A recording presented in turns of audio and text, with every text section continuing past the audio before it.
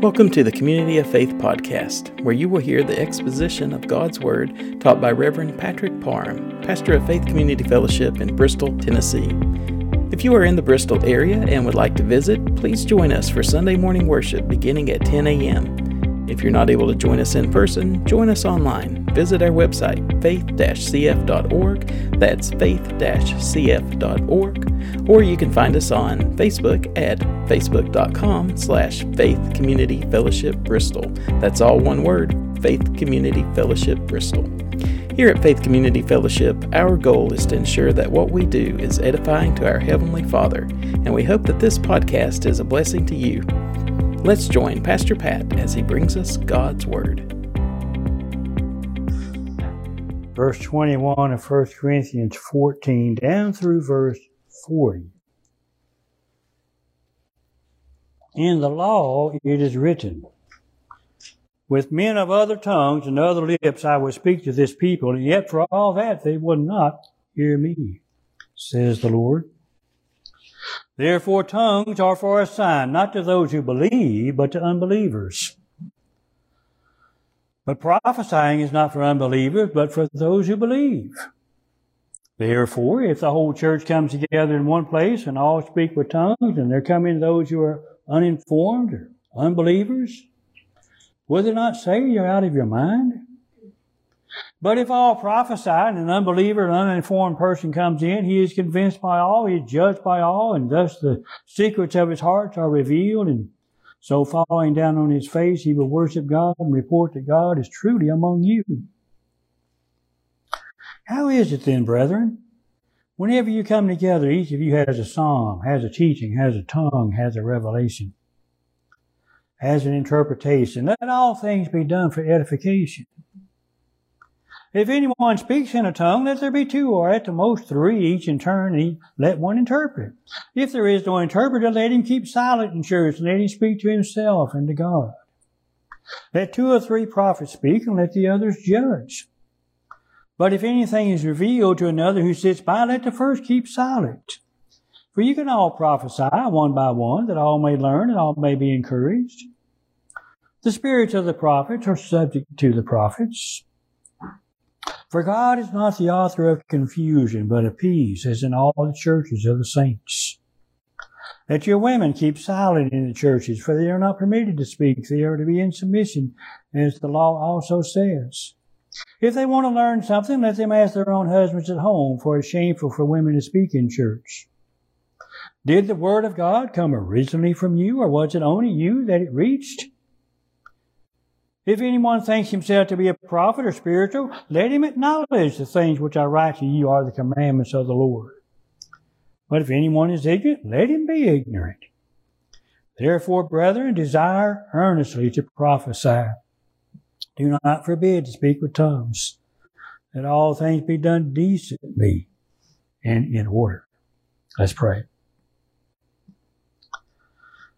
Lord, what a wonderful privilege it is to be in your house, to look into your word, to read your very thoughts and know that you are expressing principles that are for our good, that help us know you in a fuller way, that bring order and decency into our lives and cause us to be able to be good influences in this world because you work through us. I pray that as we walk through this passage that we will see principles that help us as your people to grow in knowledge of you, to be encouraged in our walk with you, to have a greater hope of your second coming and having eternity to spend with you in heaven. Help us, Lord, to follow the teachings of the Scriptures even when we're kind of surprised by them or they say something that we don't quite understand. But just help us to submit to Scripture, to love you with all of our hearts, and to go away loving you more than when we arrived, knowing it's been good to be in the house of the Lord. In Jesus' name, amen. Now he begins this section with some additional thoughts about tongues and prophecy. He talks about the law there in verse 21. When he talks about the law, he's not talking about the Mosaic Pentateuch necessarily, or just those 5 books. He's bringing in the entirety of the Old Testament. Jesus spoke the same way. We talked about the law many times, but quoted from other passages of Scripture than what we think of as the first 5 books of law. This particular passage is in Isaiah 28, and it begins about verse 11 there and goes into verse 12. And in the context, if you go back and read that chapter in Isaiah 12, the context there is Isaiah is speaking of the Israelite people. And he's saying even they were not mature in the faith. They didn't have very much scriptural knowledge. And he compares them to very young children. Children who are so young they've just been weaned. He talks about those Israelites as being ones that need to be taught precept upon precept. Here a little, there a little. They can't take very much knowledge at one time. And of course, Paul has talked about the Corinthians in the same tone and context in this book as well. And then in verse 11 of Isaiah 28, which is the one Paul is referring to here, judgment is talked about. And the judgment is people coming and speaking to them in tongues that they cannot understand. Because, as the chapter goes on, they wouldn't listen when the Lord spoke. And from that Old Testament reference that's set in the context of judgment upon a people who did not respond to the Word of God anywhere close to the right way, he draws the conclusion of verse 22. Therefore, tongues are for a sign, not to those who believe, but to unbelievers. Remember, he's drawing that conclusion from Isaiah, where he says they are a sign, not for believers, but for unbelievers. And that is carried out and it is brought out in other places in the New Testament. Think, for example, of Acts chapter 2. You remember Acts chapter 2, the context there is the day of Pentecost. And the Holy Spirit comes and is poured out upon the 120 in the upper room. And then they spill out into the city streets of Jerusalem and begin testifying and talking to people in foreign languages that the people could understand, but the apostles and the other Christians didn't know in and of themselves. And Peter begins to get up and preach. And you remember that great message that he's preaching there in Acts chapter 2. And so the Holy Spirit had fell and Peter is preaching. But who was he preaching to? He was preaching to unbelievers. He really was. Now, they were in Jerusalem because they were either Jews and active in the Jewish religion, or they were proselytes and active in the Jewish religion. But as far as related to the message of Jesus and the cross, they were unbelievers. And the result was many were saved.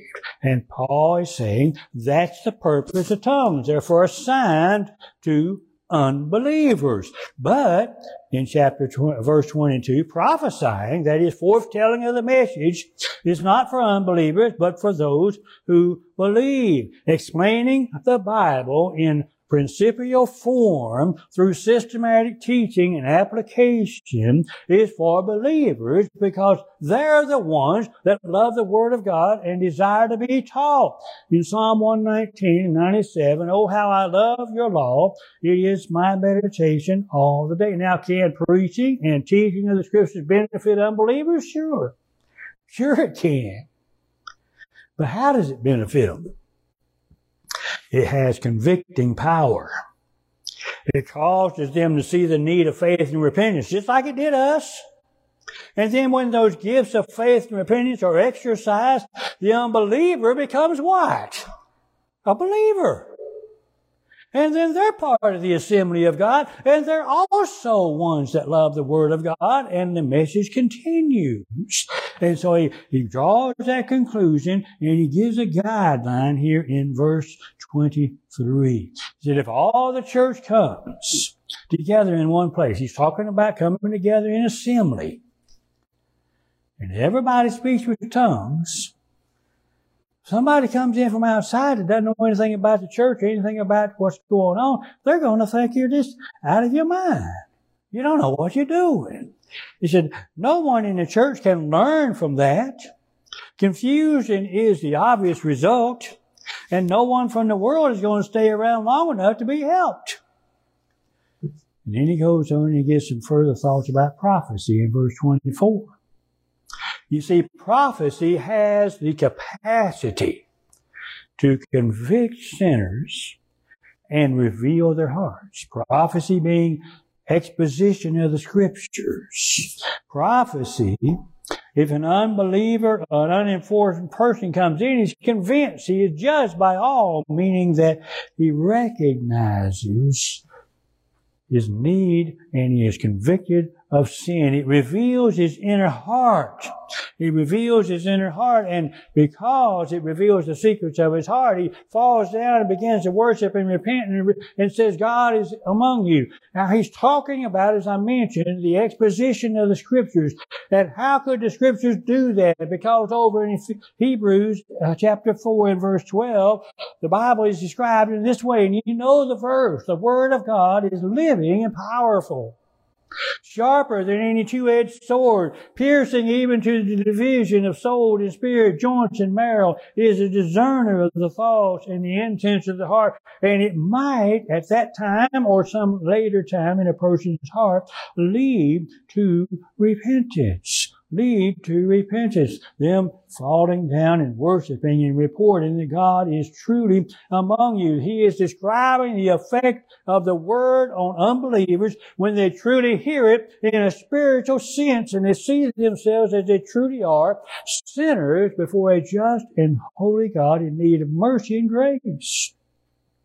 They're convicted. They are convinced of their need, and they are invited to the throne of grace where they can find help in their time of need. And people are saved through these means, the avenue of the Word of God. It is the conduit through which the gifts of God flow into the human heart. Peter talks of it this way: having been born again, not of corruptible seed, but incorruptible, through the Word of God, which lives and abides forever.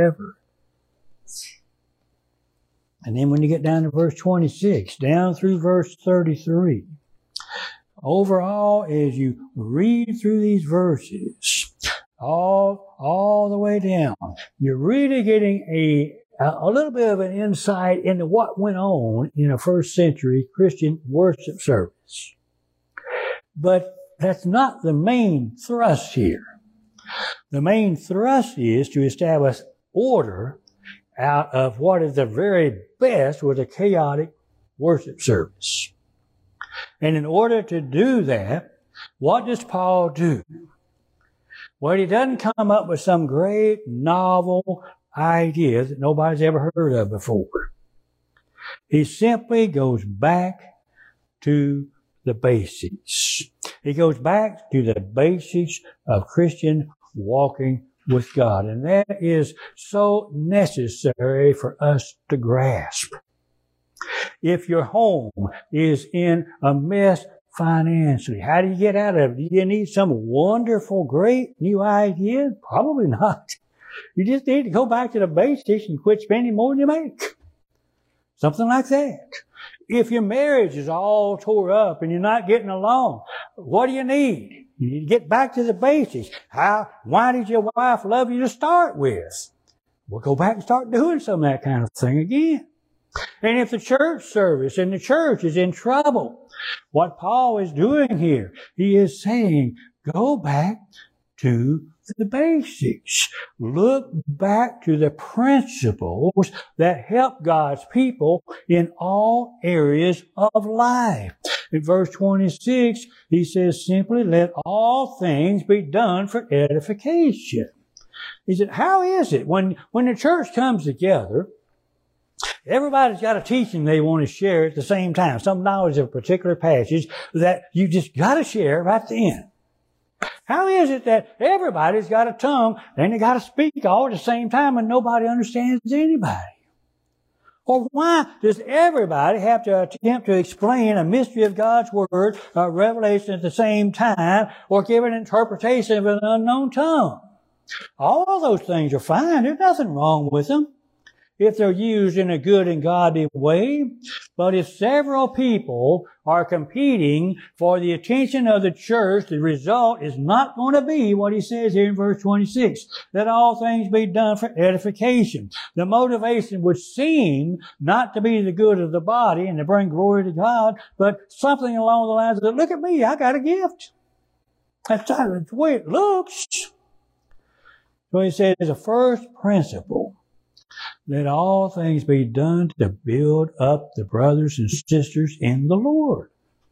Nail that down. If what you're doing is edifying somebody, is building them up, well then stay with it. If it's detracting, well then let it go.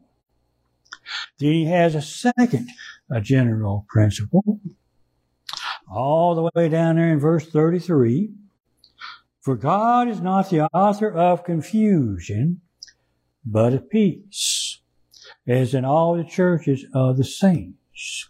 He begins to talk about if languages are going to be of benefit, they need to be understood by the hearers. He talks about that up in verse 27 and 28. He said, if anybody's going to speak in turn, we'll do it in order. Let there be at least just 2 or 3 at the most. And if there's not an interpreter, don't do it at all, because nobody will understand it.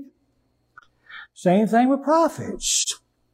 He says, if the prophets speak, just let 2 or 3 of them talk. And let the others judge if what they're saying is of the Spirit of God by the Word of God, is what you could interject there. If anything's revealed to somebody else sitting by, let the first keep silence. Don't be talking over other people. Don't be jumping up and saying something and saying the Spirit moved me and I just had to speak. So no, the spirits of the prophets are subject to the prophets. You didn't have to do that. Then he gives that wonderful principle. For God is not the author of confusion, but of peace, as in all of the churches of the saints. And what he's getting at there, he point blank brings out in verse 36. Did the Word of God come originally from you, or was it you only that it reached? He's really asking, do you at the Corinthian church really believe you're the only church in existence? Why don't you look around and read the Scriptures and see what other churches do?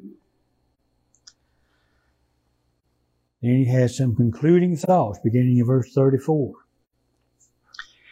Concerning women in the worship service, that your women keep silent in churches and so forth. If you want to learn something, let them ask their husbands at home. Now, as I say, I believe he's probably speaking of a regular teaching, such as preaching, or maybe an adult mixed Sunday school class, something like that. He cannot be talking about that they don't have the privilege of following the leading of the Spirit in prophesying and things like that, because he's already covered that back in chapter 11 and verse 5. Chapter 11 and verse 5, where he says, but let every woman who prays or prophesies with her head uncovered dishonor to him, for that is one the same as if her head was shaved. So obviously they were praying and prophesying in the worship service. He can't be talking about that, but he is talking, I think, about structured teaching and preaching, and that goes along with other portions of the New Testament, such as 1 Timothy chapter 2 there. But there's also some things that we need to consider in line of culture in the first century. In the first century world, in the Roman Empire, whether we want to believe it, or whether we accept it, or whether we like it, or whether we don't, the fact is the women weren't educated. They weren't considered, that wasn't something that they did. And they weren't educated, and as a whole, culture, not Christianity, but as a whole, the culture of that day and age treated women as a lower class than men. That's just historically correct. But the Bible doesn't do that, and I'll talk about that a little bit more here in a few moments. It doesn't do that.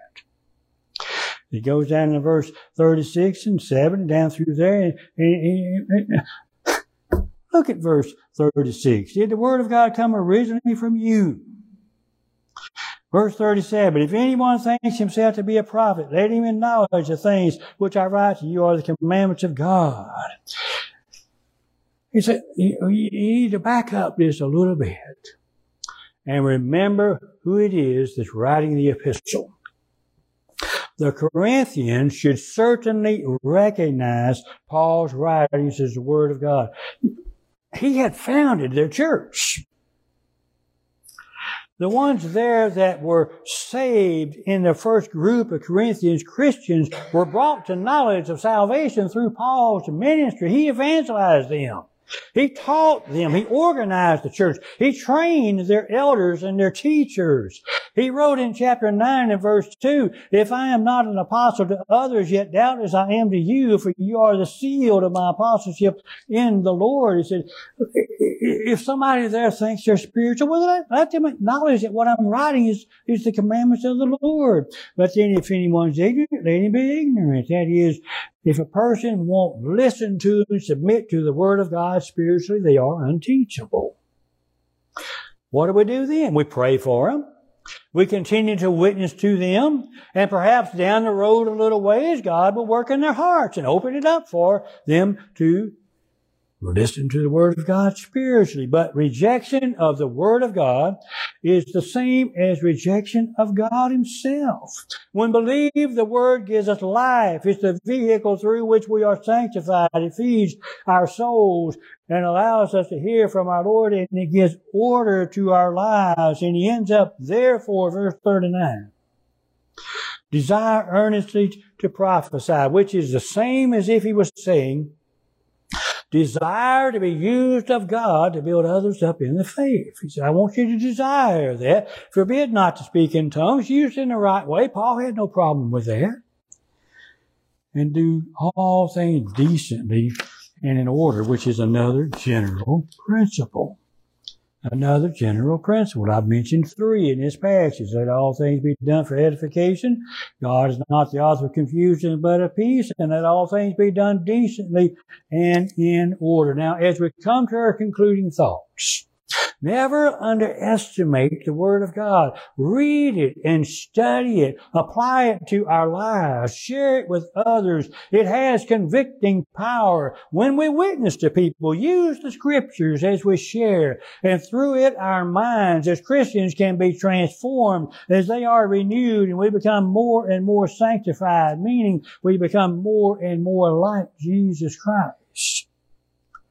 Secondly, all spiritual gifts, when used correctly, can greatly benefit the church and its individual members. All of them that He's talked about, if we use them according to scriptural guidelines, are wonderful gifts of God, but they're not given to magnify any one person. They are given to convict, build up, and to encourage. What a privilege we have to be the recipient of God's gifts of the Spirit and used to build up other believers and to bring encouragement into their lives. Let me ask you, is there anyone here who doesn't need some encouragement in the faith once in a while?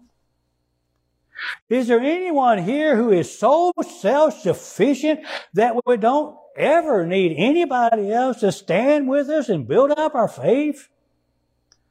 Is there anyone here who couldn't benefit from having a little more order in their lives? And then I said I was going to come back to the ladies. Ladies, remember, no matter what first century culture taught, no matter what they tried to instill as a way of thinking that women were not of the same value of men, the Lord doesn't see it that way. The New Testament doesn't teach it that way.